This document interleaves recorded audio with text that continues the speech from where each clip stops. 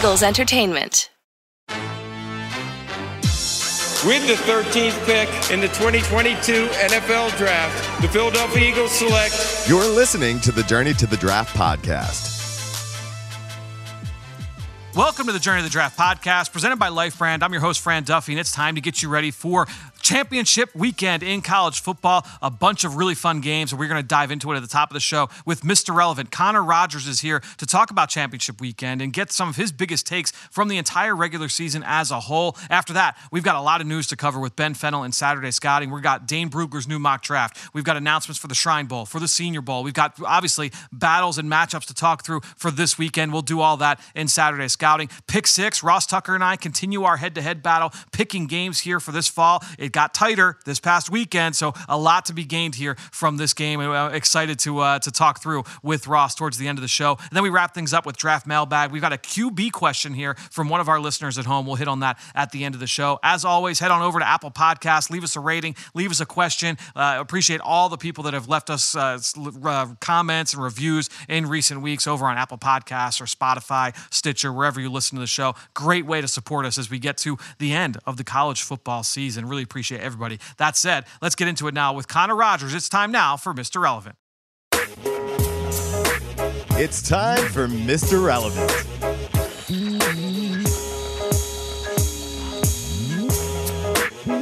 Well, joining us here for the very first time on the Journey to the Draft podcast for this week's Mr. Relevant, Connor Rogers, the co-host of the NFL Stock Exchange podcast with Trevor Sikkema. You guys do a great job over with Pro Football Focus, Connor. You could follow Connor's work, by the way, on Twitter over at Connor J. Rogers. Connor, welcome to the show. Fran, thanks for having me, man. I'm excited for this. I love your coverage of the draft, obviously, the amount of work you do in this space. So I'm really pumped to be here. Oh, I appreciate it, man. There's obviously a lot to chew on here as we get ready for championship weekend in college football. And I want to start there. Is there a specific player or a specific matchup you're excited about when you start looking at this slate of games, especially once you look to Saturday's action? Yeah, I think for a lot of us, we're all keeping our eye on week by week on Quentin Johnston, right? Because it feels like we're just dying for a wide receiver to grab the reins of being the guy in this class. And I guess the big question is we're not, absolutely positive Quentin Johnston's going to be ready to roll, but assuming that he is, he's got Kansas State corner Julius Brents in front of him, who's already accepted a Senior Bowl invite. You're talking about 6 foot, two guys that are at least 6'3", hopefully seeing a lot of each other. Johnston's game isn't really polished. It's more physicality. Go up and win the football, make plays to help out your quarterback. Even when I'm covered, I'm open. And the fact that he's going to see a corner that's going to be playing on Sundays, or should see enough of him, that's a matchup to me that's really, really exciting. I think back to some Big 12 matchups that had scouting implications, going all the way to Denzel Mims against Jeff Gladney, things like that, where, listen, in the Big 12, are you always going to get these NFL versus NFL matchups week by week? Not often. This is a big one to me. What gives you the most pause when it comes to Quentin Johnston? Like you mentioned, we're all kind of starred for who is wide receiver one. Is there going to be a guy that's a top 10, top 12, top 15 type of player? And Johnston has been so productive whenever on the field this year. Is there anything that gives you a seed of doubt? I guess if I had to poke holes in a sense, because I came out of summer blown away by his game. He was my wide receiver 2 coming out of summer, Fran. I looked at him and I said, man, when is this guy going to blow up in the space? And of course, he really did right before the season started. People got excited about him when they dove into that 2021 tape. And I think for me, if I had to poke holes at his game, it's just a matter of polish, right? It's when you have a guy that it's almost a blessing and a curse when you're 6'4" and you play like a basketball player, because you can get away with winning like that, especially at the college level consistently. And doing so much Jets draft related coverage here in the New York area and Jets pre and post game, I've seen a transition for Denzel Mims that's been up and down, right? There was huge expectations for Denzel Mims. He's a guy that won with physicality. The polish is still lacking. Quentin Johnston, I think, is a more high-end prospect than Mims was at the moment. We'll see what the testing brings to us. But just that route polish, route consistency, and being a guy that you go to 8 to 10 times a game for also first downs, not just a guy you're looking to hit these splash plays to once in a while here and there. And maybe the product of, he's not playing in a bad offense, but maybe going to an NFL system that force feeds him targets even unlocks that consistency a little bit more. Yeah, I feel like we've seen so many receivers with this kind of skill set come in and get drafted high, and we've got a varying degree of results, right? I mean, there's the Kevin Whites of the world, and then you obviously have a DK Metcalf. And what side of the ledger do you land on with a Quentin Johnson in terms of, hey, big, long strider, has a vertical element, but is going to come with a limited route tree, and you have to kind of bring him along from that standpoint. I think everything you said there was spot on in terms of what the questions will be with Quentin Johnson coming out of TCU. Now, let me ask you the next question. Is there a player who has the most to gain with a big performance on Saturday? Maybe two guys that could see each other in B.J. Ojulari and Broderick Jones, right? Yeah. I think they're guys that everybody is wondering what is the variance of how high they can go or how far they can fall, because they are also prospects that you could poke holes in their game. But when you look at the ceilings of each, especially Broderick, I came out of summer, right? I think he played about 400 snaps last year. And I was willing to project him as the top tackle in this class from what I saw, just based on, forget the fact he was a 5-star. He goes to Georgia where he's going to have tremendous offensive line development. You look at all the tools, you look at the flashes of the raw power in the run game. So you look at it and go, hey, if somebody coaches him up in pass pro, and maybe he just needs experience, right? Experience might be something that he needs. Can you get a franchise left tackle?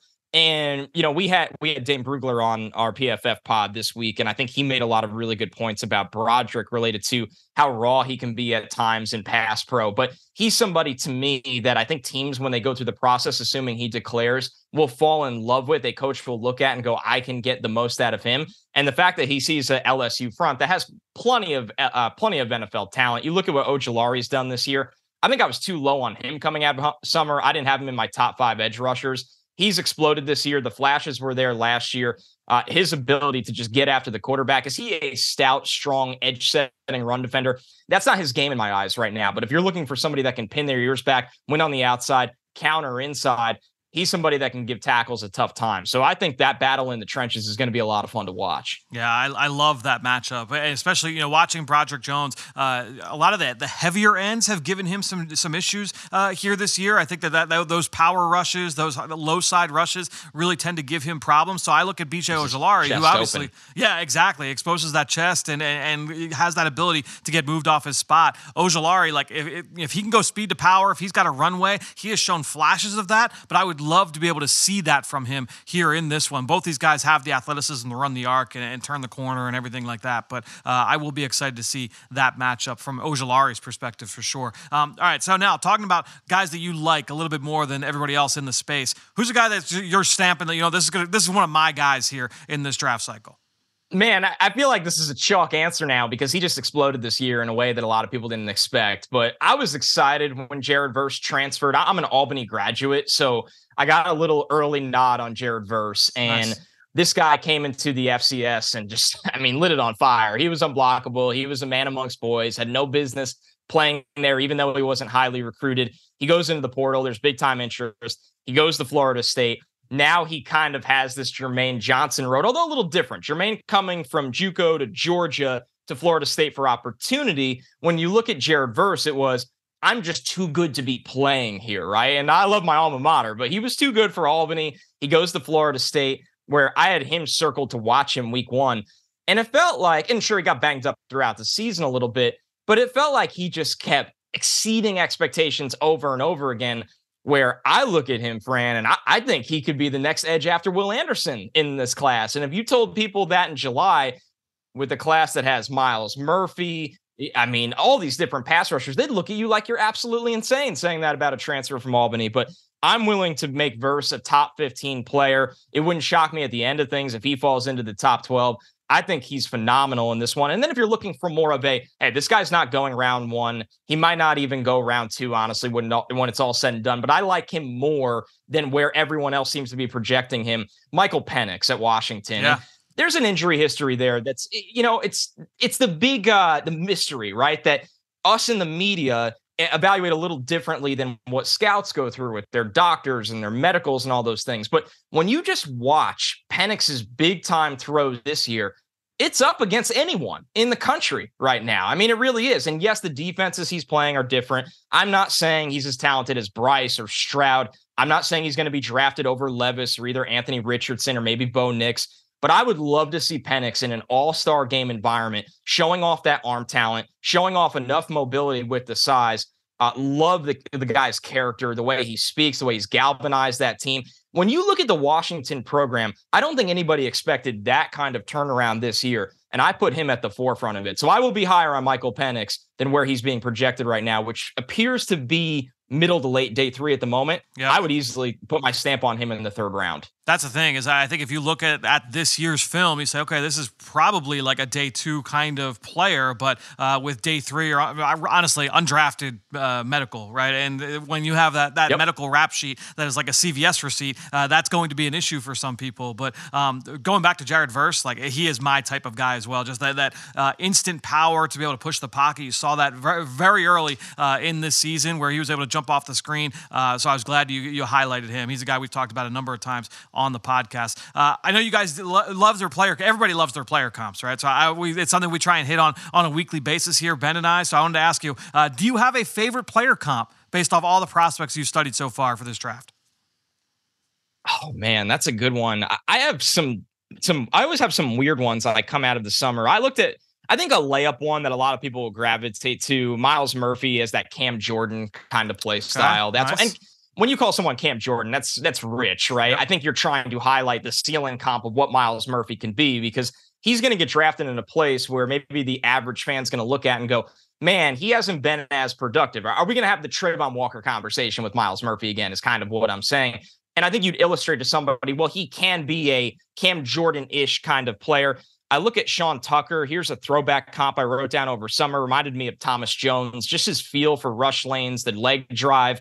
That was one I really, really liked there. And then the higher end, when you look at Bijan, he's like Georgia healthy Todd Gurley, or maybe Rams right. Todd Gurley, right? Yep. So those are some that I wrote down coming out of summer. And I always put a little question mark next to them, because I like to see how it changes from their play style or usage out of summer throughout the season. But those were a couple that I had felt pretty good about. I love that. The Bijan one definitely strikes true for me too, in terms of what he can be as a runner. Todd Gurley was so special at Georgia and had such a great career before the injuries really took hold. So Bijan, I could definitely see that kind of ceiling for him. Last question for you, Connor.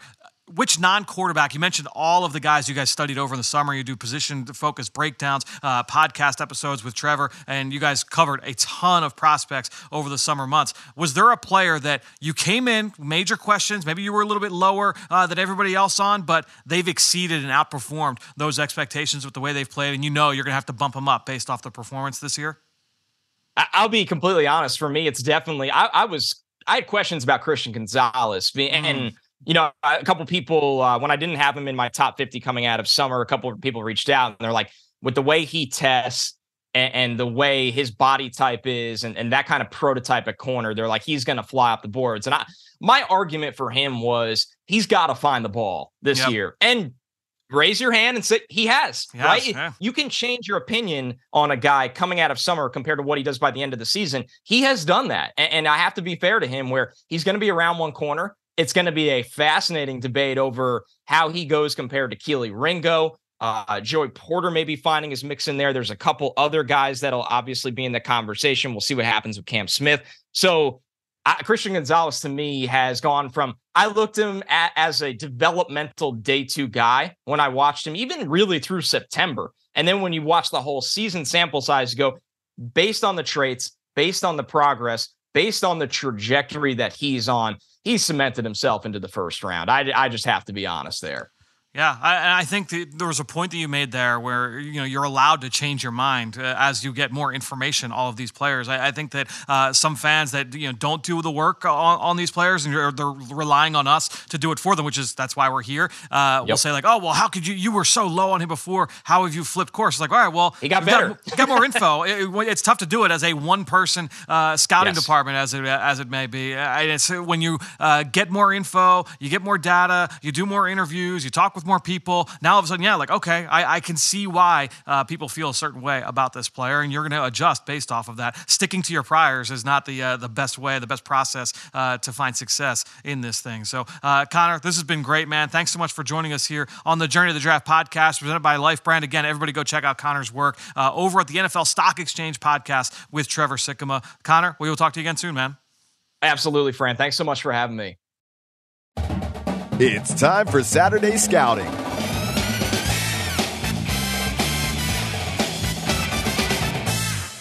All right, time to keep the discussion rolling here as we welcome in Ben Fennell for some Saturday Scouting. And Ben, before we continue our discussion with the championship games here on the horizon, we've got a lot of names to go through for Senior Bowl and Shrine Bowl, both games announcing a bunch of prospects here in the last few days since we last recorded a show. And so we will start with the Senior Bowl, and we've got another running back to add to the mix here, Eric Gray from Oklahoma, previously with Tennessee, now the last 2 seasons with the Oklahoma Sooners. Yeah, a lot of names here. Try to give you a quick little elevator speech on each of them just so you have a taste heading into their bowl season, heading into those all-star games, so you have a little bit of background, and then you take it and run with it and do your own scouting out there. But Eric Gray, Oklahoma, reminds me a ton of our own Miles Sanders here, kind of a 3-down, 4-5 running back, 100 career receptions. Remember, he was the University of Tennessee transfer, played 2 years there, 2-time Gatorade Player of the Year out there, 5-star. Everybody wanted him, had to get out of the program there, actually transferred over with Wanya Morris, who also got a Senior Bowl invite,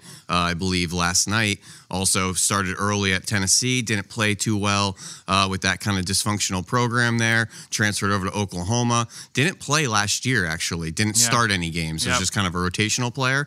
Thrust back into the starting lineup this year, and it's having a great season, having a great senior campaign. All right, let's go to the wide receiver position. 2 names here. We've got Charlie Jones from Purdue, Trey Tucker from Cincinnati.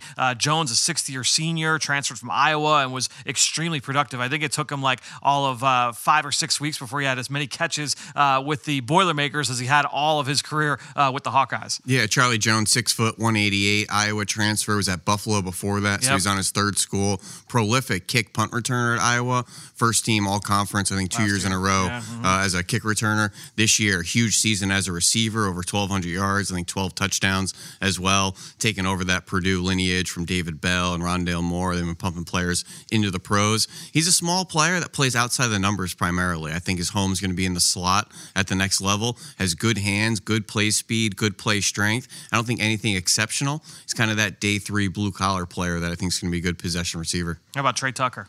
And Trey Tucker, this is pretty much a clone of Darius Davis from TCU. 5'9", 180, kick, punt returner, track speed all day long. Not a lot of length, not a lot of size, but he can giddy up in a flash. Another Bearcat, another Cincinnati Bearcat going to the Senior Bowl, the tight end, Josh Wiley, who we studied back in the summer. He's tall and long. He's 6'6.5", really good pass catcher. He's got speed to get down the seam. What have you seen from Wiley? Yeah, more of a vertical stretch type, more of a pass game threat than the previous Josiah DeGuara, who's more of the 6'3", 240, H-back, move tight end type. I know they kind of filled in for each other there. It seemed like Wiley was the next DeGuara. Much different type of player. I think this guy can really, stretch the seams vertically, can be a red zone threat in the pass game. A little underwhelming as a blocker. I think he's more of a move tight end and a guy that's going to kind of live in the slot at the next level. Let's go to the offensive line. 2 players I want to get your thoughts on because I haven't watched either of these guys. Braden Daniels from Utah and Jarrett Patterson from Notre Dame. So Jarrett Patterson, a 4-year starter, 3 at center. This year moved over to left guard to show some versatility. Really strong, smart, stout. Some athleticism concerns, though, so we'll see what type of scheme maybe covets that type of player. Reminds me a lot of Josh Myers coming out of Ohio State. Ended up being a third-round pick. Day 1 starter with the Packers there. Does a nice job getting up to the 2nd level. You just want him to be a little more fleet of foot out in the screen game and things like that. Braden Daniels, 3-year starter, 3 different spots. Left tackle, right tackle, left guard. Awesome. He's got length, he's got bend, he's got quickness. The issues, a little bit of a waist bender, a little bit of a lean lower half, some play strength issues, and that quickness, sometimes it hurts him. Flies out of his stance, oversets quite a bit. So sometimes flying out of your stance there can hurt you. He's got a lot of tools, though, a lot of length. Fun to see him down there. All right, let's go to the defensive side. And a couple of these guys I'm very familiar with. And we just studied, you and I, Missouri defensive lineman Isaiah McGuire together. This is a heavy end, really powerful, has the ability to push the pocket. He's long. He can be a stout run defender. He's not the best athlete in the world, but I think if you like Tyree Wilson, if you're on board with Tyree Wilson out of Texas Tech, then I think you have to also be on board with Isaiah McGuire. Yeah, he's every bit of that size and length, 6'5", 280, DN, 3-tech, 4-eye, heavy-handed, quick off the ball. Just needs a little bit more urgency, a little bit more counter moves, a little bit more, kind of juice in his play style. But he really flashes. Look no further than that Georgia tape. Gave Broderick Jones a bunch of trouble, not only in the run game, but pass rushes too. Really good player. Ali Gay from LSU, a player we'll be able to see in the SEC title game against Georgia. Yep. We were just talking about his teammate, B.J. Ojulari, in the last segment with Connor. But what are your thoughts on Ali Gay, the senior? I don't know what to make of this kid. He's 24 years old. He's from Gambia. He's got an interesting background, 6'6", 260. He looks the part. He looks like JPP out there. Yep. Was a JUCO transfer. Huge immediate impact when he first went to LSU in 2020. Yeah. Then last year, only 4 games. This year, average production, average impact. He's starting every game, just not making the impact I think you had hoped for a guy that's kind of developing, maturing, getting into his football career as a little bit of a late bloomer into football.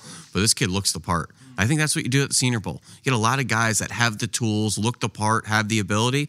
Maybe their college career, college coaching, didn't fill in the gaps like you need to. Ali Gay, we had talked about Wanya Morris out there. He was a 5-star, Tennessee to Oklahoma, turbulent college career. This is what the Senior Bowl is all about. Getting these guys that with tons of ability, tons of upside, tons of traits.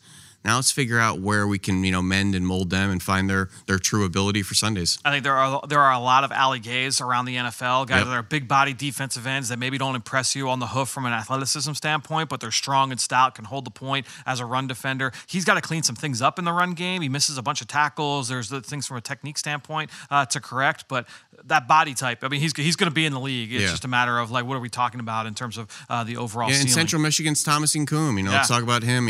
Edge rusher as well, similar type of, 6'4", 260. He's in his 6th year. It was a Valdosta transfer, initially a tight end, but he's thick, he's powerful, he's balanced, very heavy, violent-handed.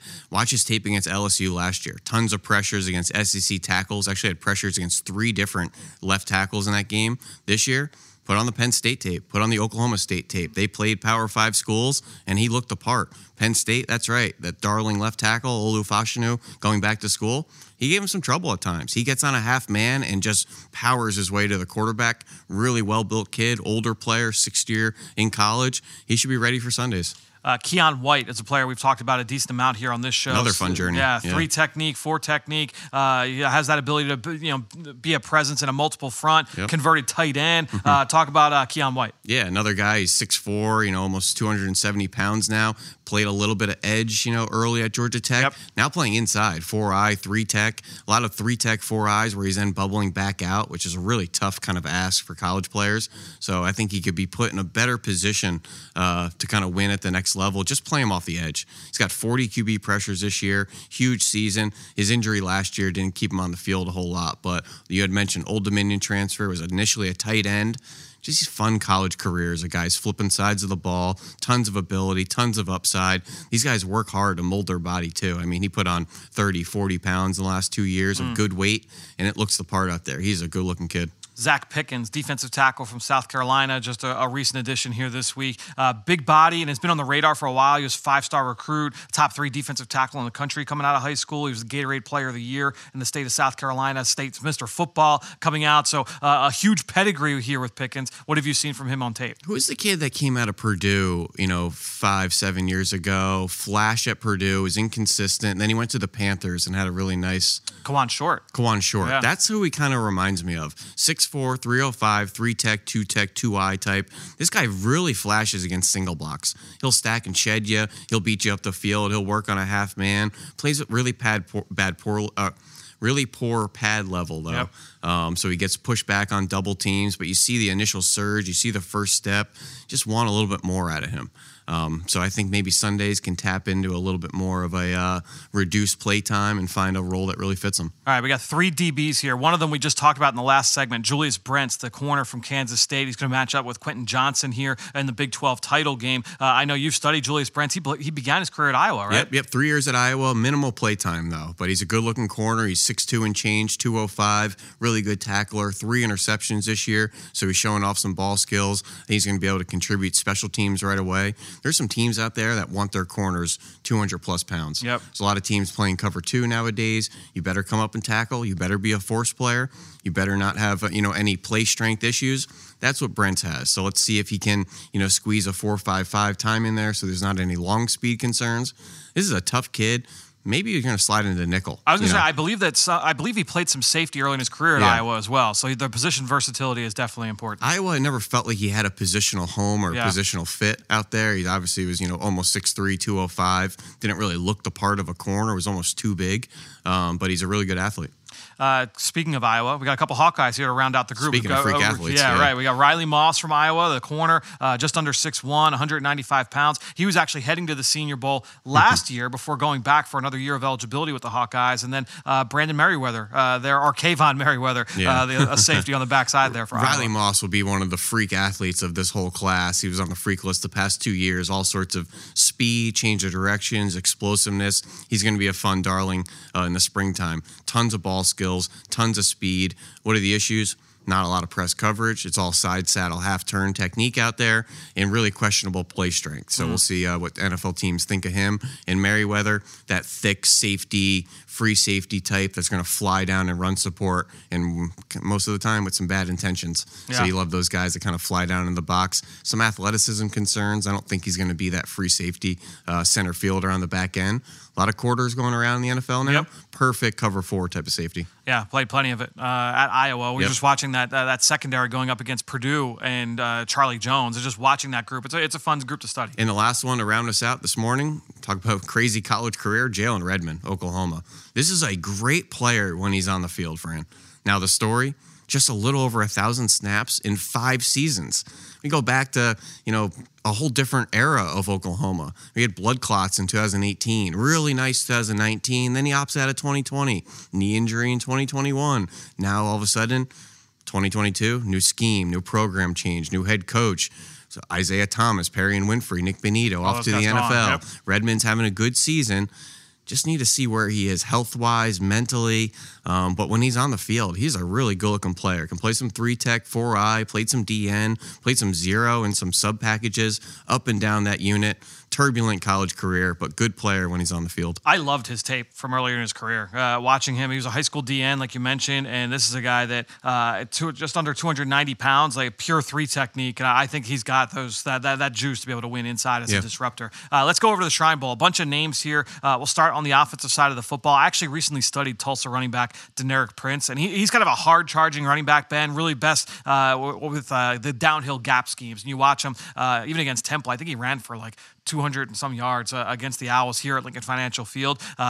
Trap, counter, power, get him downhill going, and he runs a little bit high. He kind of reminds me of the FIU running back from last year. Devontae Prince. He kind of reminds me of him. They, ironically enough, have the same last name. But Deneric Prince, interesting player heading to Las Vegas. Tight end Luke Schoonmaker from Michigan. They've got a couple tight ends here in this draft class, but Schoonmaker really stands out, A, because of his size, 6'5", 250, but a really reliable hands catcher as well. Has made some impressive grabs throughout his career. And a fun, versatile background, high school quarterback, receiver, corner, has a lot of athleticism in kind of his makeup. Put on a lot of good weight at Michigan.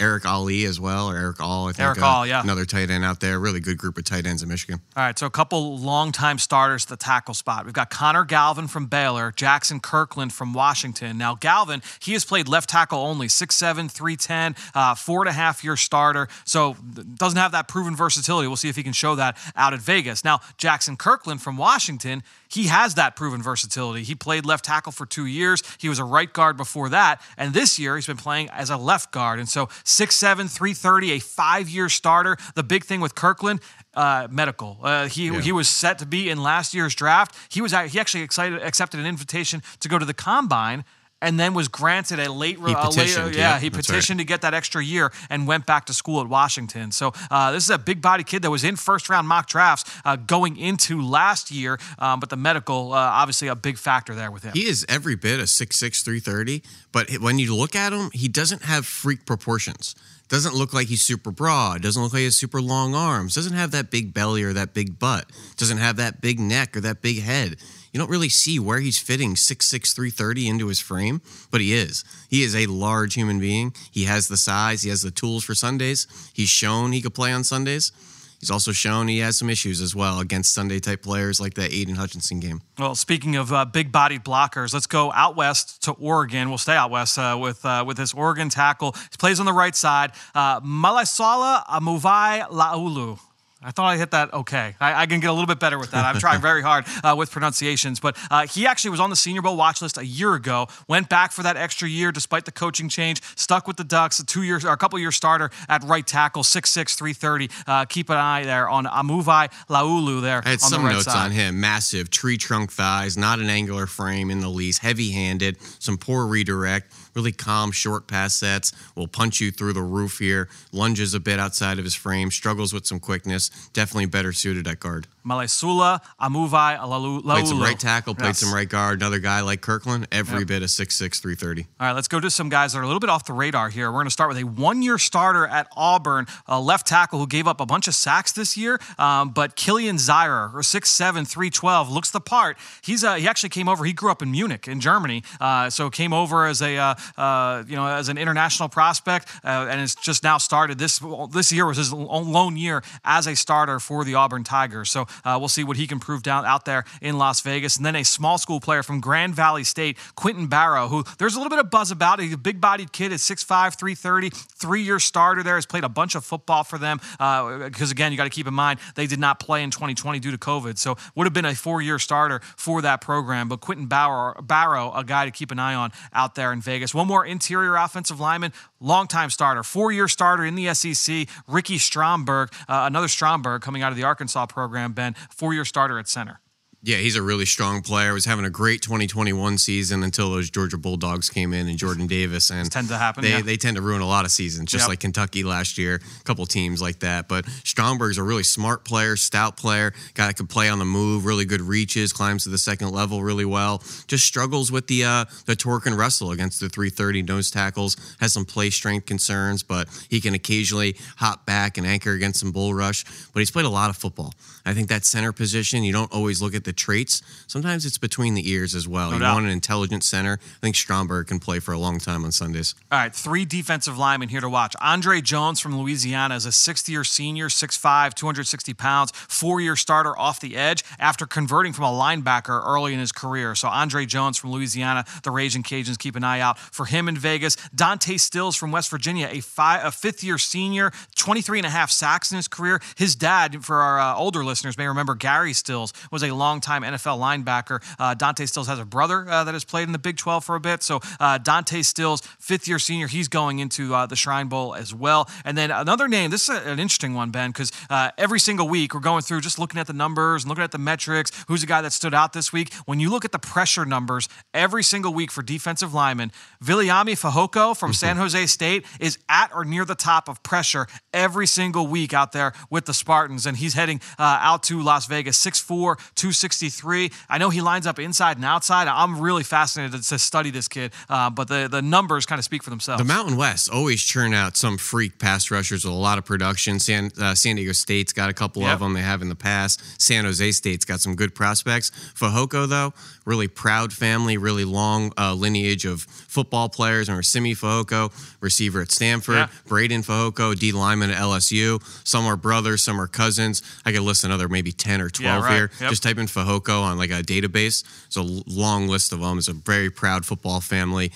with some really good bloodlines. 2 DBs here we want to hit on to wrap this conversation up. Nick Jones, the corner from Ball State, 2-year starter, was second-team All-MAC this year. Only had 2 picks, but 6 foot, 185, big corner, keep an eye on. Another one I find to be very intriguing, and I know you are as well, Minnesota's Terrell Smith, 6'1", 215. So that's legit size with an outstanding track background. That's a lot to work with. Yeah, Georgia State 100-meter and 200-meter champion. This wasn't like a 1A and we don't run against anyone. He was 10.3 900 meter. That's legit. That's like right on the edge of Olympic trial, type of qualifying. We just looked up another kid earlier that won his state 100 meter and it was like 10.9 or 11 seconds. So how they're winning their state championships, make sure you're diving into, because not every state and every conference, every class has the same type of performance. But 6'1", 215 with a track background, that's some intriguing tools right there. Yeah, no question. And so a nice blend there from the Shrine Bowl in terms of guys that have some upside with a low level of experience, or guys that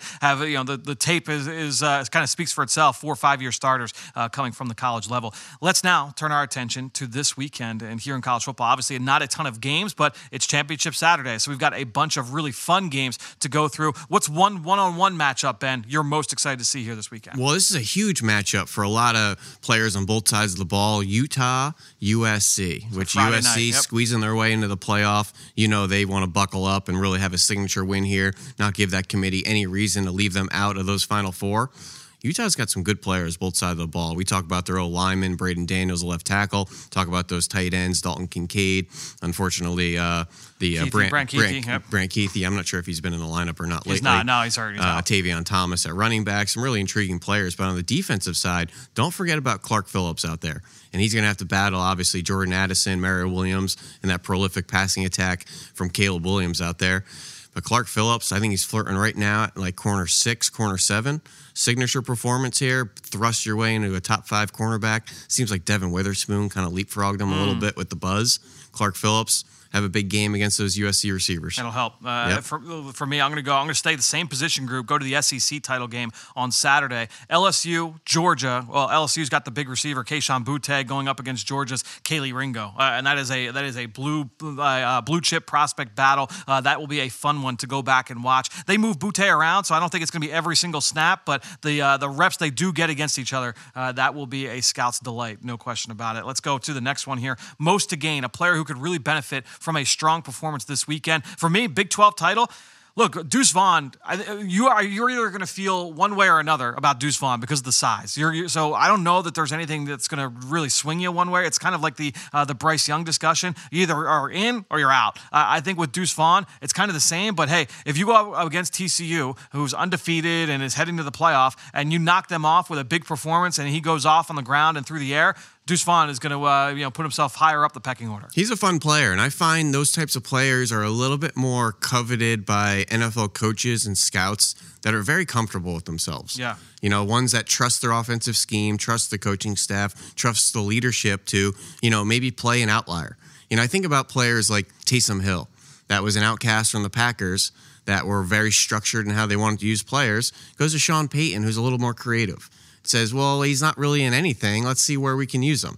That might be a Deuce Vaughn at the next level, and there's players like that in every class. But Sean Payton had success with a guy that's very similar to Deuce Vaughn and Darren Sproles. Exactly, yeah, and funny how that works out. Yeah. But let's focus on this Big Ten, championship matchup. Purdue, Michigan. Listen, I think Michigan beats them by double digits, maybe 3 touchdowns.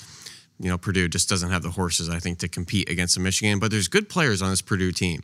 Branson Dean, really well-built 3 technique, 6'2", 280. Actually second in the Big Ten in interior lineman pressures. Okay. Just behind this freak show at Illinois that nobody talks about, Jerzon Newton, who has 54. Branson Dean is second with 33. Crazy that Newton kid is 20 more. Yeah, right. 20 more than the next guy. But we'll save that conversation for another day.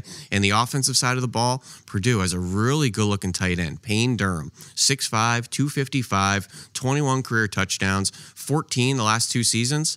The only 3 guys ahead of him, Dalton Kincaid, Michael Mayer, Brock Bowers. Yeah. Pretty good company right there. And 12 out of those 14 all in the red zone. It's a guy with soft hands. Oh, yeah. 500 special team snaps in his career, too. Really good athleticism, good hands.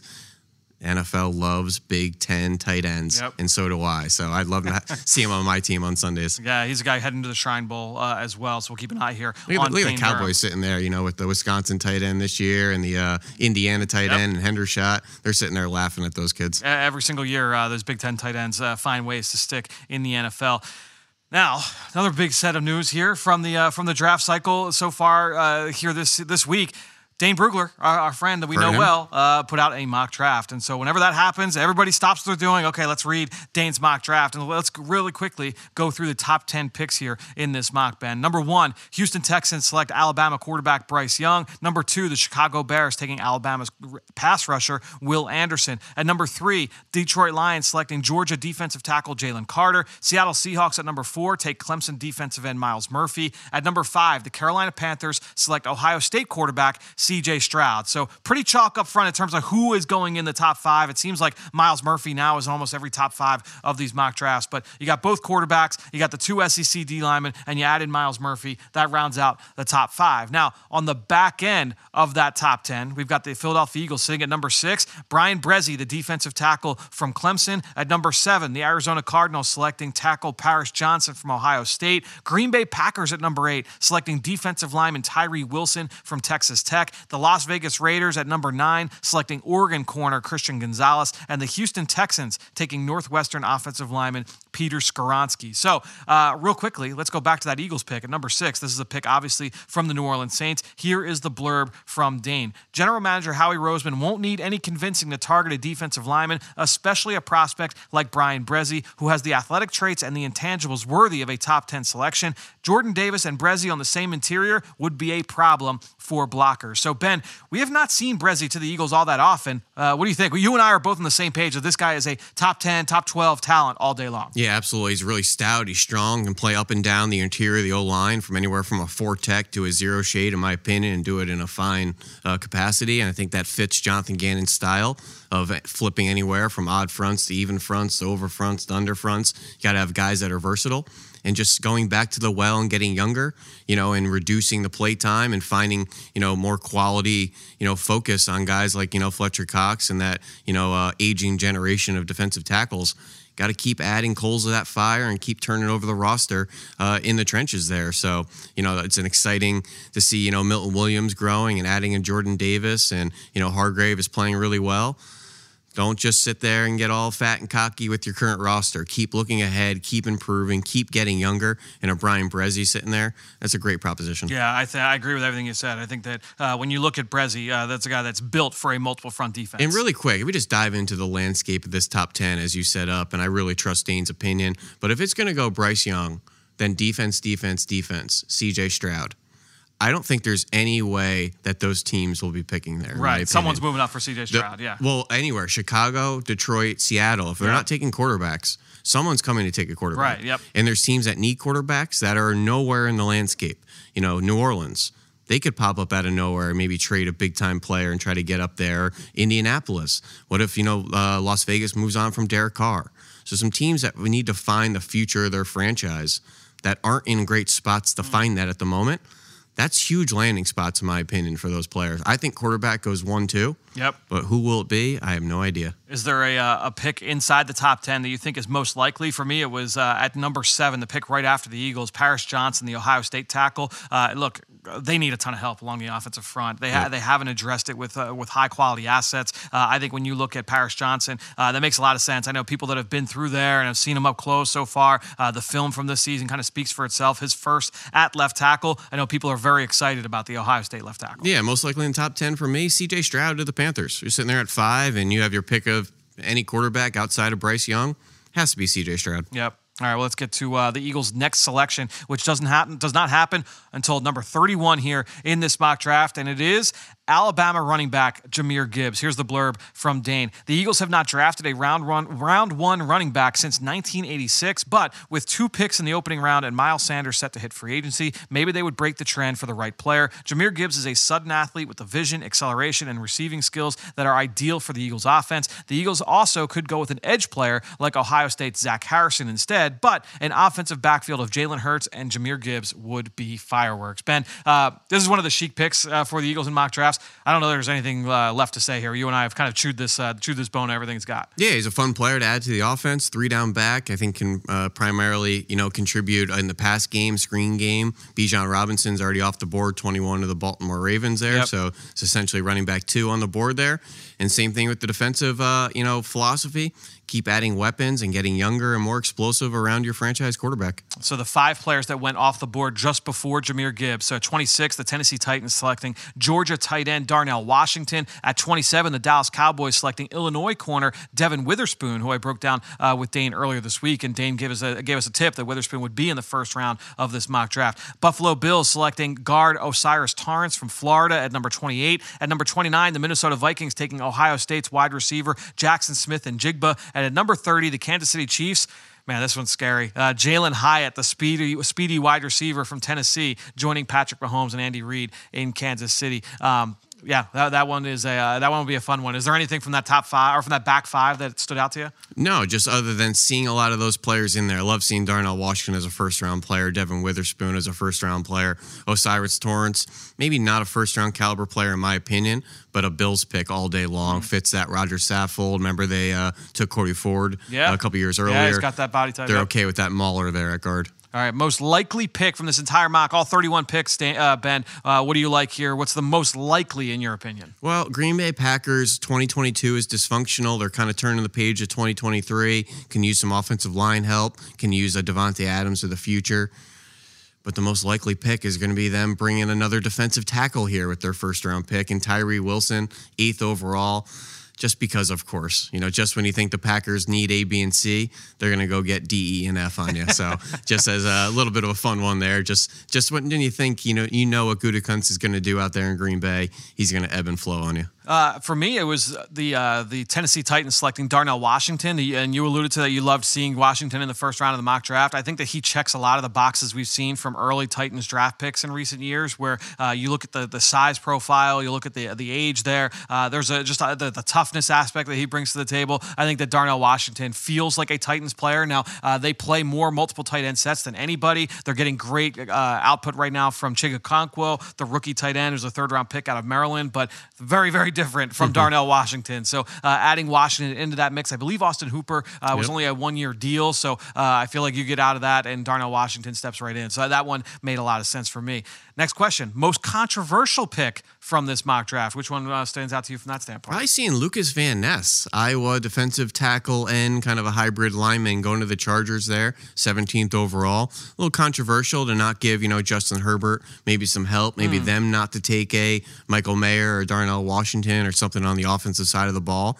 You already have some pretty good trench players on defense with Joey Bosa and Khalil Mack. Obviously, you want more of a playmaking 3-tech in there to kind of go between those. So, what does Van Ness profile as? I have not done him at all. He reminds me a lot right now when he's at his best of like a Justin Smith type. Okay. Throwback kind of one. He's a hulking defensive end that's likely going to play 3-tech, wins with brute strength, not always great pad level. He is as strong as an ox, though.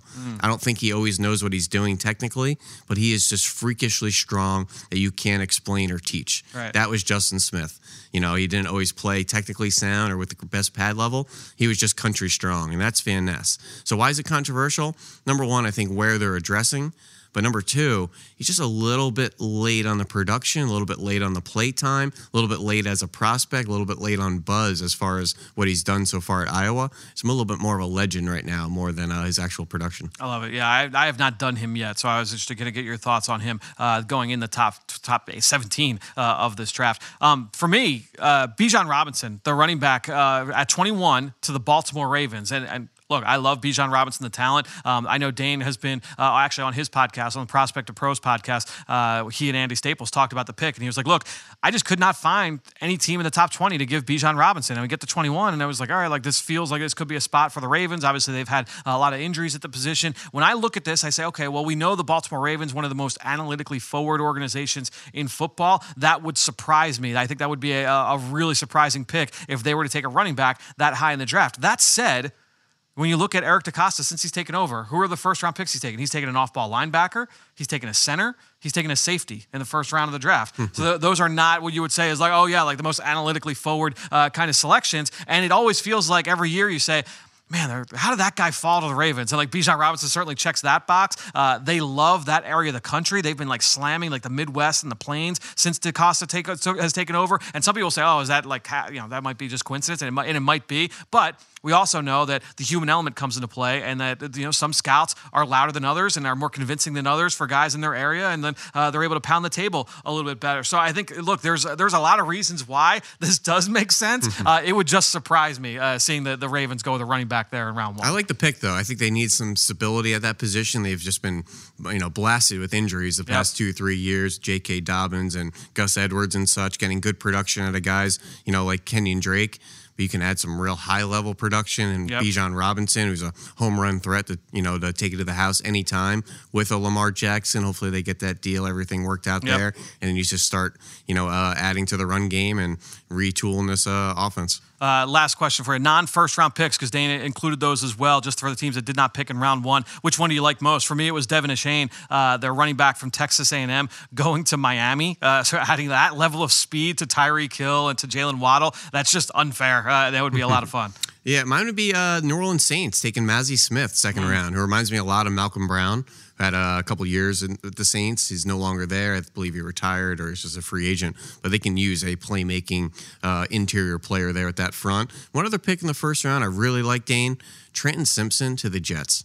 Nice. That's a great pick there. I think C.J. Mosley and Quincy Williams have been great Mike-Will combo. They work in. Quan Alexander is that third linebacker. Jordan Whitehead's a nice box safety. They can use a hybrid kind of playmaking type. I think Trenton Simpson would be a perfect tool in there. Hold down that nickel spot, be a blitzing kind of a Sam linebacker. Well, I'll be asking Dane about this, the process of putting this mock draft together next week right here on the Journey to the Draft podcast. Ben, thanks for joining us. We'll talk to you next week.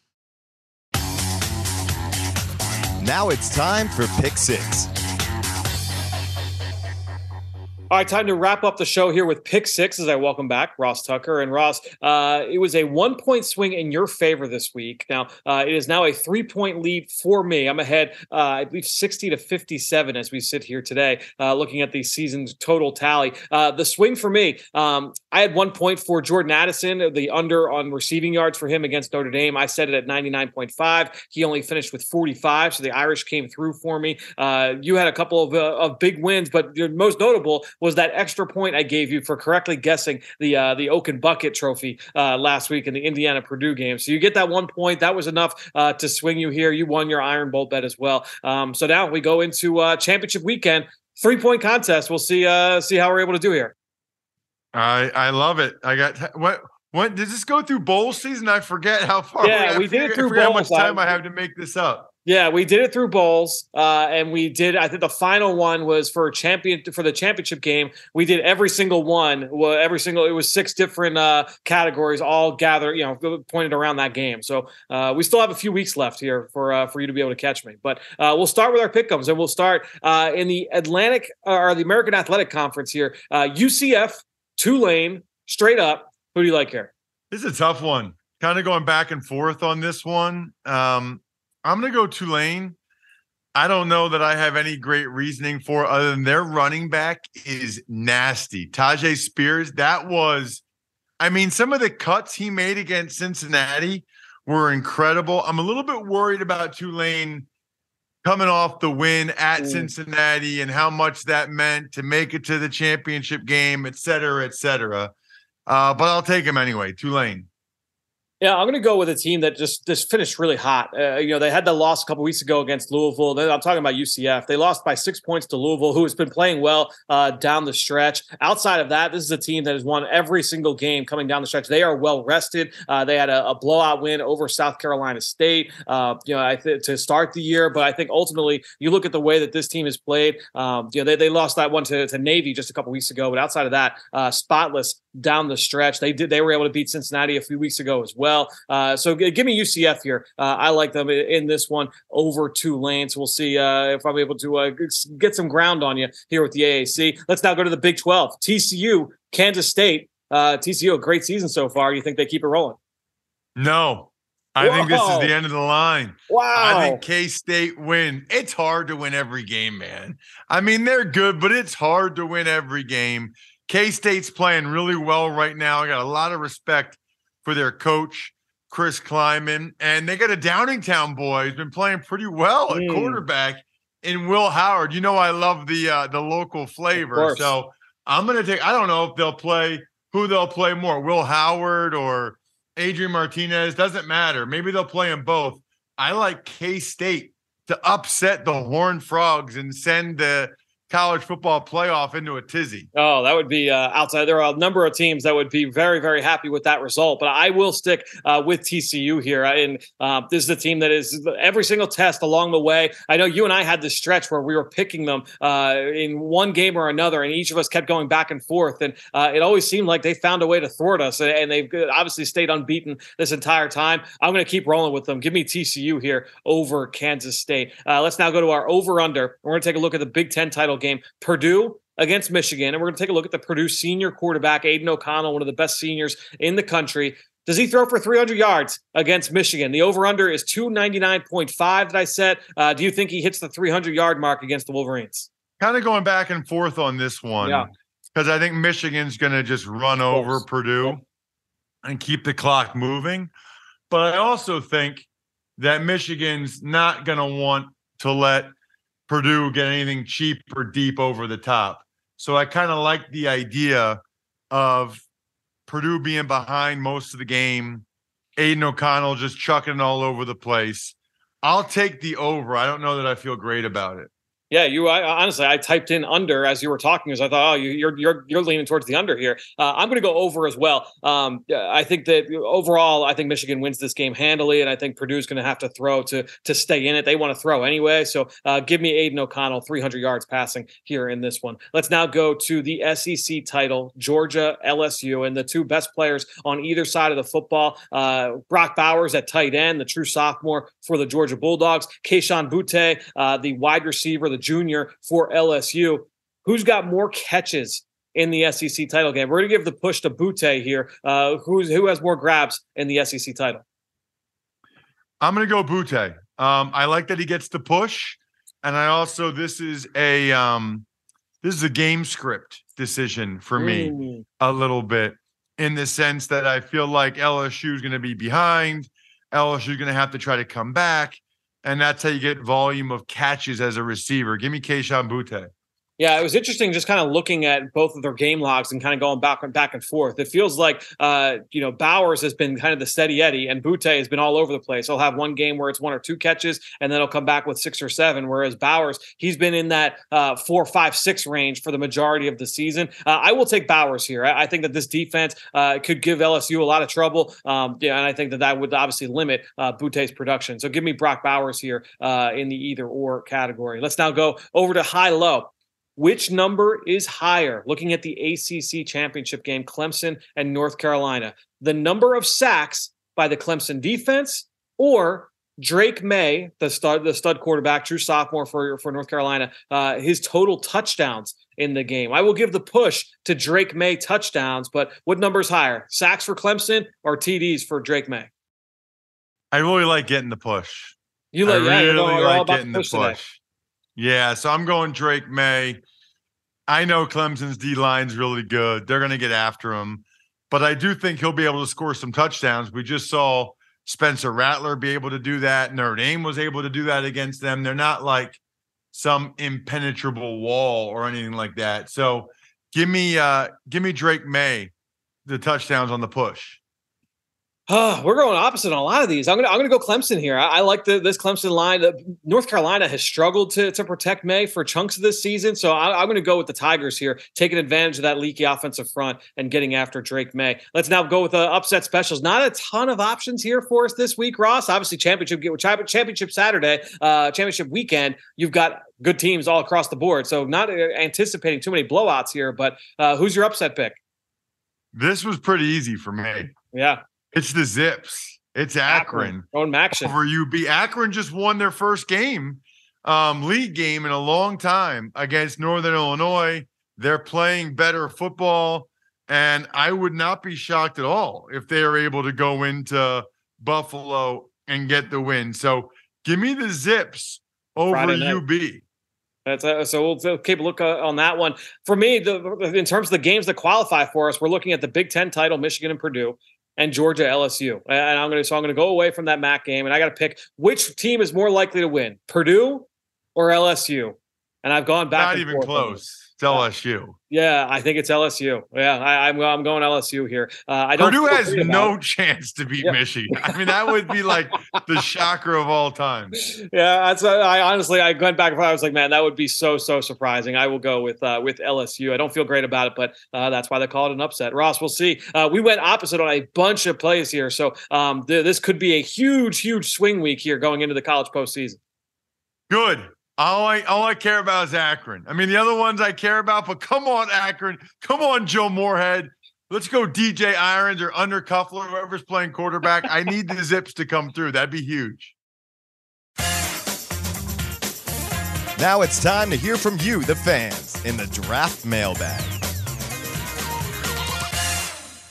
So great stuff there from Ross. We've got one question here for our draft mailbag. Cat Scratch Reader left a 5-star review saying, love the show. My question is, do you think this season's struggles of Kyler Murray and Russell Wilson will hurt Bryce Young's draft stock? Specifically, does Kyler's struggles to stay healthy the past 2 seasons and Russell Wilson's somewhat early age decline reinforce long-held beliefs about size limitations at the quarterback position? So it's a good question, and I think that there will be people that will ask this question, and this is from Durst NFL Draft on Twitter, Cat Scratch Reader on Apple Podcasts, so I want to throw some love to the handles there. To me, I think when you look at the question regarding Bryce Young and trying to transition that to some of the shorter quarterbacks, and you throw Baker Mayfield in there as well, look, at the end of the day, you have to say, why are these guys struggling? And is it because they're short? Or is it because of other issues? And I think that that's the where I ultimately get to.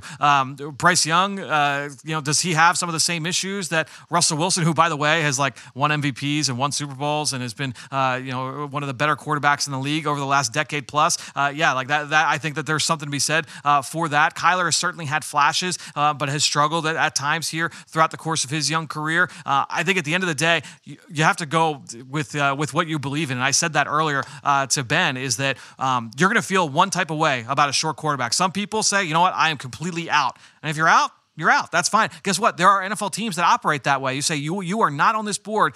You are not on our draft board if you were a corner with less than 32-inch arms. You are not a wide receiver on our board if you run slower than 4.55. You are not a offensive lineman on our board if you've got under 32-inch arms. You can go down the line. All of these teams have these size thresholds, these testing thresholds, and it's just a way to shrink the board down, make you find focus, and really hone in on what you prioritize. For me, I don't question the size with Bryce Young. I don't think it's going to be a major concern. And if he does fail, I don't think it'll be because of size. And so at the end of the day, I'm willing to look past that, but not everybody will feel the same way. So really appreciate the 5-star review. Appreciate the question there from Cat Scratch Reader. Again, if you ever have a question of a mock draft, rankings, whatever it is, leave it there on the Apple Podcast page. We'll answer it here in an upcoming episode. Covered a lot here this week on the Journey to the Draft podcast. We'll be back to break down all the action next week here on the Journey to the Draft podcast presented by Life Brand.